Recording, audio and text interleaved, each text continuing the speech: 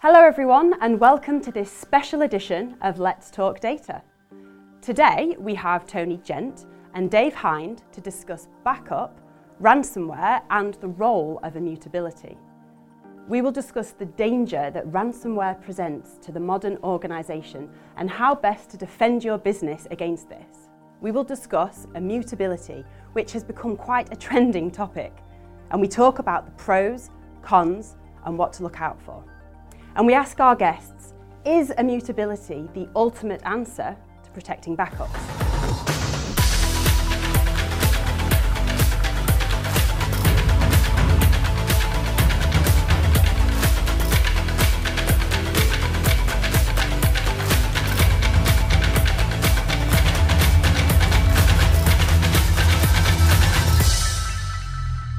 Hello and welcome to our studio. We're here today to talk about immutability and whether it is the ultimate answer to protecting backups.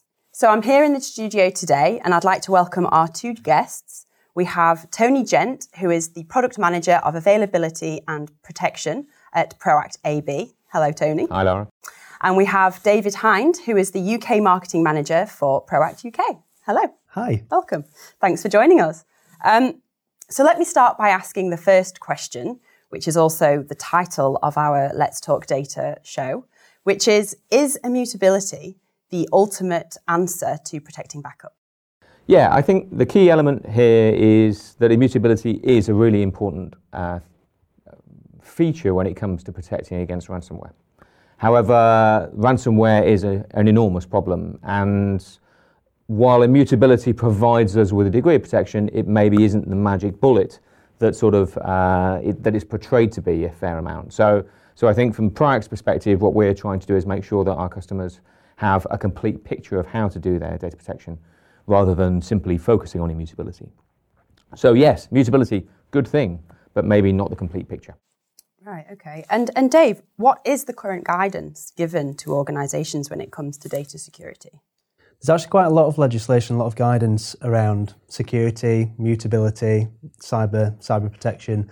But I suppose the key piece of information, key piece of guidance is the EU Network Information Security Directive, which is obviously a European-wide piece of guidance that aims to bring kind of consistency amongst guidance and legislation from each individual European country. So that's filtered down through various different bodies and delivered locally in slightly different forms. But if companies and organisations are wanting to reference a key piece of guidance, that's the one to go for. So, Tony, what type of guidance is typically given? I think each of the European countries has maybe slightly different guidance because they all have their own different governing bodies that are providing this information, but there tends to be a sort of common core to the way that they're structured. So there's nothing here that may necessarily surprise any business, but I think it's one of those elements whereby businesses may be doing some of these things, not necessarily all of them. So first of all, we can start with operating system patching, security updates. So security updates, most businesses will do, but also what you might find is there are little ancillary systems that are sitting out there on the network that maybe haven't been updated because they're running old software that won't work on newer versions and this, that and the other. But those are a real entry point for anybody who wishes to attack the systems, because security-wise, they're no longer getting patches and there are known vulnerabilities and exploits running on those systems. So it's really important that those be addressed. Obviously, backing up, key importance. Being able to restore and testing those restores is really important as well. Access control, like privilege access management and two-factor authentication, are really important elements that we should be applying to make sure that it's very difficult to attack internal to the network. Segmenting networks is also a key element. It's a difficult thing to do, but it's a really strong protection mechanism. So that's something that really is very important for ensuring that there are elements of your systems that aren't open to attack if you do get breached. The ability to encrypt, of course, but also training staff. I think the primary way in which ransomware gets onto people's networks is via phishing. So you need to train your staff to understand exactly what a phishing email is going to look like. And they're getting more and more complex and more difficult to spot.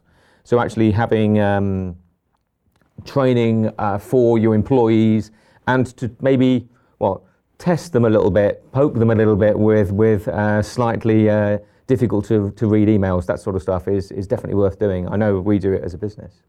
But also practice. Imagine what it would be like to be attacked. People may have a ransomware attack plan or something that they're going to do, or businesses may have a ransomware attack plan, something they're going to do to protect themselves. But are they practicing it? It should be like a disaster recovery plan where maybe we've got a run book and we're actually aggressively imitating what an attack would do to our network. And I think that's something that maybe the businesses aren't necessarily doing. The key thing that comes through all of this and comes through all of the guidance, to be honest, is that you've got to assume that you are going to be attacked. You can make all the protections that you want to, and that will massively reduce the risk. But you've got to assume that your live data is going to be attacked, that your backup's going to be attacked, and they're probably going to do it quite slowly. They might be in your system for weeks, if not months, before you recognise that they're in the system. So it's really important to understand and plan that an attack is almost inevitable.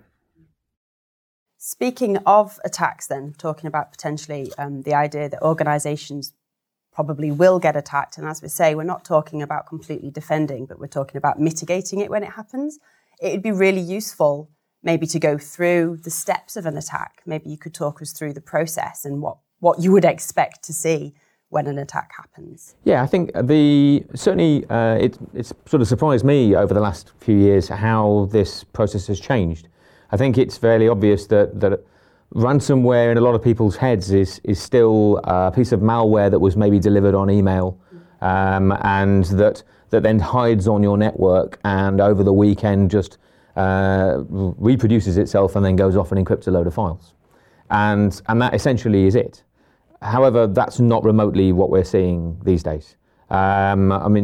This attack is constantly evolving. So this is what we're looking at the moment from a threat perspective, but at the end of the day, this process is by no means going to stay the way that it is. So stage one will normally be just that, ransomware delivered via malware. Somebody has gained access to your network by somebody clicking on a link on an email, something else on those lines. That's the most common form of entry. But at that point, the attacker is then running discoveries on your network, trying to understand about your environment, trying to figure out how many sites you've got, what systems you're running, where they are, how the network's segmented. And they go through that process to try and get an idea as to how your business works. Next, they then gain a foothold onto your network. They find user IDs, passwords, maybe for low-level users that allow them to gain access to certain systems. And this is where security vulnerabilities on old systems are an issue. From that, they're then looking to escalate those privileges to try and get themselves up to domain admin level. So at this point, they're not encrypting anything. They're just trying to get a better foothold. So once they've got to domain admin level, they're then working on finding ways of setting like a footprint on your network that you can't find. So they're now your domain admins to all intents and purposes. So they're setting up backdoors on your network, entry points that they can then utilize if they're found out. After that, they then go after your backups. So this is, again, still not touched your data, but they're now going after your backups. And to a certain extent, immutability is important in this point, but also so are many other things, and we'll go on to those a little bit later on.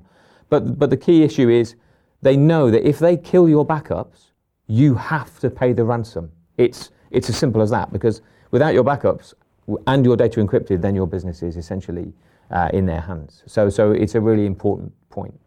And finally, they then go and deploy their ransomware. They try and encrypt all your data. They try and go for your key systems first because they understand them now, because they've been through their discovery processes. They're now your domain admins so that they can work against you to try and make sure that their process is working. But this can happen over, I think the average is something along the lines of 200 days on your network. This is not a small scale thing. These are essentially businesses that are trying to extort money out of you. It's an industry, isn't it? It's there's as you say, companies. It's not just kids in bedrooms now. Yeah, very much so. Like ransomware as a service. Yeah, exactly. Yeah. So how is the industry reacting to this, especially the backup vendors? Well, I think, to be honest, they've taken it very seriously. And I think that's a really good thing. Certainly over the last 2 years, there's been a lot of change in the way that their products are designed to deal with ransomware. Over the last 6 months, there's been a lot of new features added, and there's been a lot of marketing around specifically immutability. But their focus is primarily based upon their backup product, as you would expect. So it's product specific, but from a marketing perspective, they have been sort of pushing immutability as being this sort of all-seeing protection against ransomware, which is probably a little bit misleading. So what does immutability provide? So I suppose immutability paints the picture of undeletable backups. So effectively, it's like a bit like a retention policy. So you might say that you want for 3 months, 6 months, 9 months, whatever time period you want your backups to be immutable. So once they're saved and committed to a kind of memory bank, it doesn't matter what level of credentials are used to try and delete them, whether it be junior credentials or the most senior administrative credentials in your business. They are undeletable. You can't delete them, you can't modify them. That's what immutability is. Okay. And what does local immutability not provide? Immutability is really important from the point of view that it stops the data being deleted from within the backup solution. But the key point here is the fact that that data is still on your network. And if your network is infected with ransomware, the first thing you're going to do, almost certainly, is shut down that network so that you don't infect anything else that may not already be compromised. So after the point that you have shut down your network, whether you have immutable backups or not, you're going to be very nervous about powering those systems back on again for just that reason. So having that data locally, is immutable or not, is already an issue. Secondly, from an operating system perspective, immutability is designed to work at the application level. So if you've got a backup vendor that is providing you with immutability, that doesn't necessarily work at the operating system level. So if your attacker wants to a certain extent, they can just go in and delete your data at the operating system level, not within the backup solution. So they can F-disk it, they can format it, they can do whatever it takes to actually go and compromise that data. Also, if they're on your network and they have administrator access, then they may have administrator access to your backups as well. And in doing so, they can then essentially change the time that you retain immutable data for. Remember we said that they may be on your network for 200 days? Well, you might have set immutable backups for 3 months. Well, they may have the patience to wait 3 months. So they could change your backups from being immutable for 3 months and say, well, let's make them immutable for 1 week or 1 day, or just turn it off completely, and then wait 3 months till all of the immutable backups are gone, and then attack them. So because time is not so much of an issue from their perspective. So it's still something whereby once they have compromised your administrator level credentials, they then have the ability to be able to manipulate that data. So we talked earlier about the NIS guidance for countries, but what is the recommendations for backup specifically? So specifically for backup, it kind of falls into 3 categories really. First is quite obvious, take regular backups at the right kind of frequency. The second is to make sure you've got multiple copies of that backup across several different types of media. And then the third really is that separate types of media, separate copies of backup isn't enough. You know, one of those at least needs to be independent and offline. And that's really, I think independence is the key word with regard to that sort of stuff, because when you take a backup of your data and your backup solution is destroyed, your backup is still valid. And that's what independent means. So it's, for example, if you take a backup and then take a synchronous copy of that backup at a different site, that's not independent, because if someone corrupts this source copy, because it's synchronously replicating, the replica copy also gets corrupted. So having an independent copy is really critical, because if the primary network is compromised and the primary backup system is compromised, then we still need to be able to have a restorable copy of that data offline. So when we say independent, what we really mean is another network? Completely a different network, and essentially standalone from the point of view that we can run up another copy of that backup solution and read that data in and perform a restore. So off your network, outside of your admin control, and completely self-standing. So I suppose offline as well means that it needs to be in a separate physical location, doesn't it? As well as that risk of being on the same virtual network, if it's in the same physical location but off the network, you've still got the risk of fire, flood, all those kind of physical, geographically located, traditional disaster recovery issues. Traditional disasters. Yeah. Nice. Yes. Yeah. No, it's very true. Yeah. We from a disaster recovery perspective, we've always thought of fire and flood as the main threats, but these days, obviously, now more ransomware than it is either of those two. There are actually some other key themes that run through the guidance. The first is strong access control, and that's your standard things like 2FA and privilege access management, but also it's about making sure your credentials are totally off that network system. You've not got any record of those credentials anywhere within the system. The second is test restores. So, if you're relying on your backups for you to recover your organisation as that last point, that you're going to get to, you need to make sure they work. You need to do the test restores.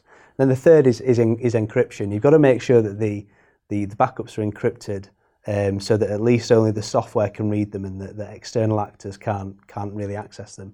Interestingly, though, in the guidance, there's no real mention of immutability. So what is the best protection for your backup systems then? It's important in this situation that we remember a number of things. Firstly, we're not actually fighting a virus. Up until this point, when it comes to sort of malware, we're fighting a piece of software that's been installed onto our network and is doing nasty things. So we install some antivirus software and the antivirus software gets rid of it. Or we do something along those lines. But in this situation, we're actually fighting an individual, another person, or a group of people who are on our network and deliberately trying to be destructive. And I think that's a very different focus from the way that we normally look at our protection mechanisms. So I think it's very important that the business sort of says, right, okay, we've got to take this very seriously because somebody is deliberately trying to put either to get a lot of money out of you or to put your business out of business. Simply that. So on that basis, we then got to assume about the fact that they will get admin credentials. They will gain access to your admin credentials. And on that basis, how on earth are you going to protect yourself? And they're going to target your backup solution. If they get your backup solution, you're paying the ransom. Simple as that. So it's really important that those elements are very highly protected. So in this situation, we then start saying, well, hold on a minute, is backup solution running locally a good thing? And actually, local backup solutions where you have admin user rights, you have credentials probably sitting on your network somewhere, and even SaaS solutions where the admin logins, the emails that came in that gave you the logins for your SaaS solution are still on your network, are not very secure because the people who are trying to attack them have access to that same network that you do. This is where isolation becomes the key protection mechanism. If you're isolating your backup from your administrators, then you're providing yourself with the best level of protection. So I think taking your data, putting it off-site, really important. Putting it off-network, really important. Isolating it from your admins also is important because it just means that it's not open to attack in the same way that it would be normally.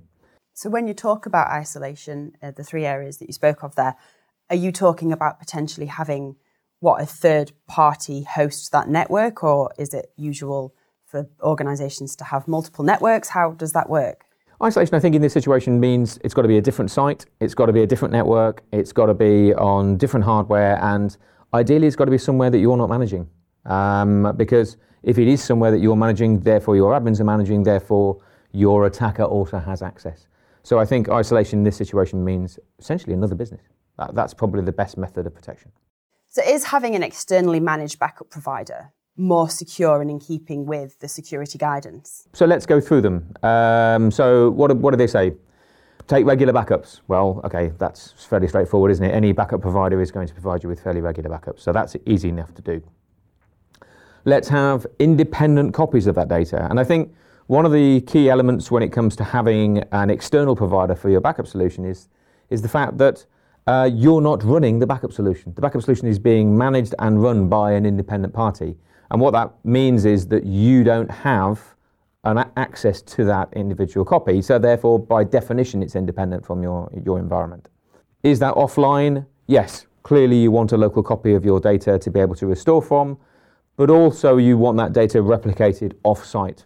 independent of your network, so that if your network is attacked, then you're not open to attack. Strong access management is really important, and certainly as part of Proact's Backup as a Service solution, we provide two-factor authentication for the interface, so that anybody attempting to log into our interface to be able to access or to provide changes for your backup solution requires privileged access to be able to get into it. Also, when it comes to things like testing backups, as an independent provider, Proact, speaking for ourselves, we will do structured testing for your backups to make sure that they're all working. So it's really important that that there's a regime in place for that. And people do that internally, of course, but obviously it's contracted when you're doing it with an external provider, which is quite important. Keep backups long term. I suppose really any provider is able to provide backups for an extended period of time, and Proact are no different. We can do backups that are local, we can do backups that are held at Proact, we can also do backups in public cloud providers and elements like that as object storage if required. And of course, encryption and data held within, certainly Proact's environment is fully encrypted both on your site and at Proact's site. So in that respect, we're completely in line with what you get from a guidance perspective, but the key area here is the fact that it's isolated from your administrator and your access, which is really important. So going back to our original point then, is having an external backup service like Proact's Backup as a Service immutable? Yeah, I think that's a very valid point, but I think what we discussed about immutability earlier on really points out the fact that, yeah, anything is immutable if it can't be deleted even by the admin. So from the point of view of Proact's Backup as a Service solution, once we've taken that data and we've taken it off-site, we're protecting it, and therefore your backup administrator, from your business, does not have access to that data directly. Your backup administrator does not have the ability, therefore, to be able to perform deletions, to be able to change the period of time it takes for the data to be aged off, to be able to remove agents from being protected without taking some sort of access control. So there you can ask us to do elements for that service, but we have a change control process that will then say, right, okay, well, you know, this customer has asked for all of their data to be deleted. Maybe we should pick up the phone, I think is the normal, the way that we would handle this sort of thing. And I think that's really important. So a degree of change control is incumbent within it because it's a managed service. So essentially, backup as a service, running as an independent system to your environment, has all the benefits that immutability provides, but it also essentially provides you with better protection against a ransomware because of its isolation. So at the end of the day, I suppose the guiding principle is that what can't be accessed can't be attacked, can it? So you've got two things really. If your backup is off-site, and you know whether that be with a provider like Proact or through some other medium, if it's isolated, that's one point. But combining that with immutability and making sure it's effectively read only gives you the best overall protection against external actors. If you could give advice, one piece of advice to our customers, what would it be? As a last finishing thought. Yeah, I suppose for me, think about isolation is the most important element. Ransomware is a really big issue. I think the key point at the start from the NCSC about assume you're going to be attacked. It's as simple as that. At the end of the day, you can't look at this and think, well, it won't be me. It's not the same as fire and flood that used to be for disaster recovery. This is much more critical. And if they get hold of you, it will be incredibly expensive for your business. So I think it's one of those things where you have to take this extremely seriously. And certainly we can help as a business. So I think by all means talk to Proact. But apart from that, do make sure you take the process seriously.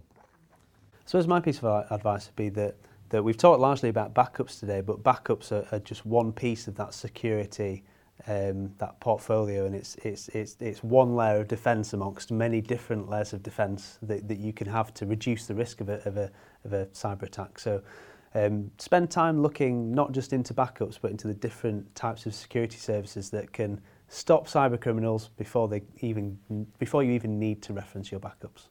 So thanks guys for coming in today. It's been really great having you in the studio. If you'd like to know more, please do get in contact. And if you've got any questions about anything you've heard, then you can get in touch or you can visit our website. Thank you for watching.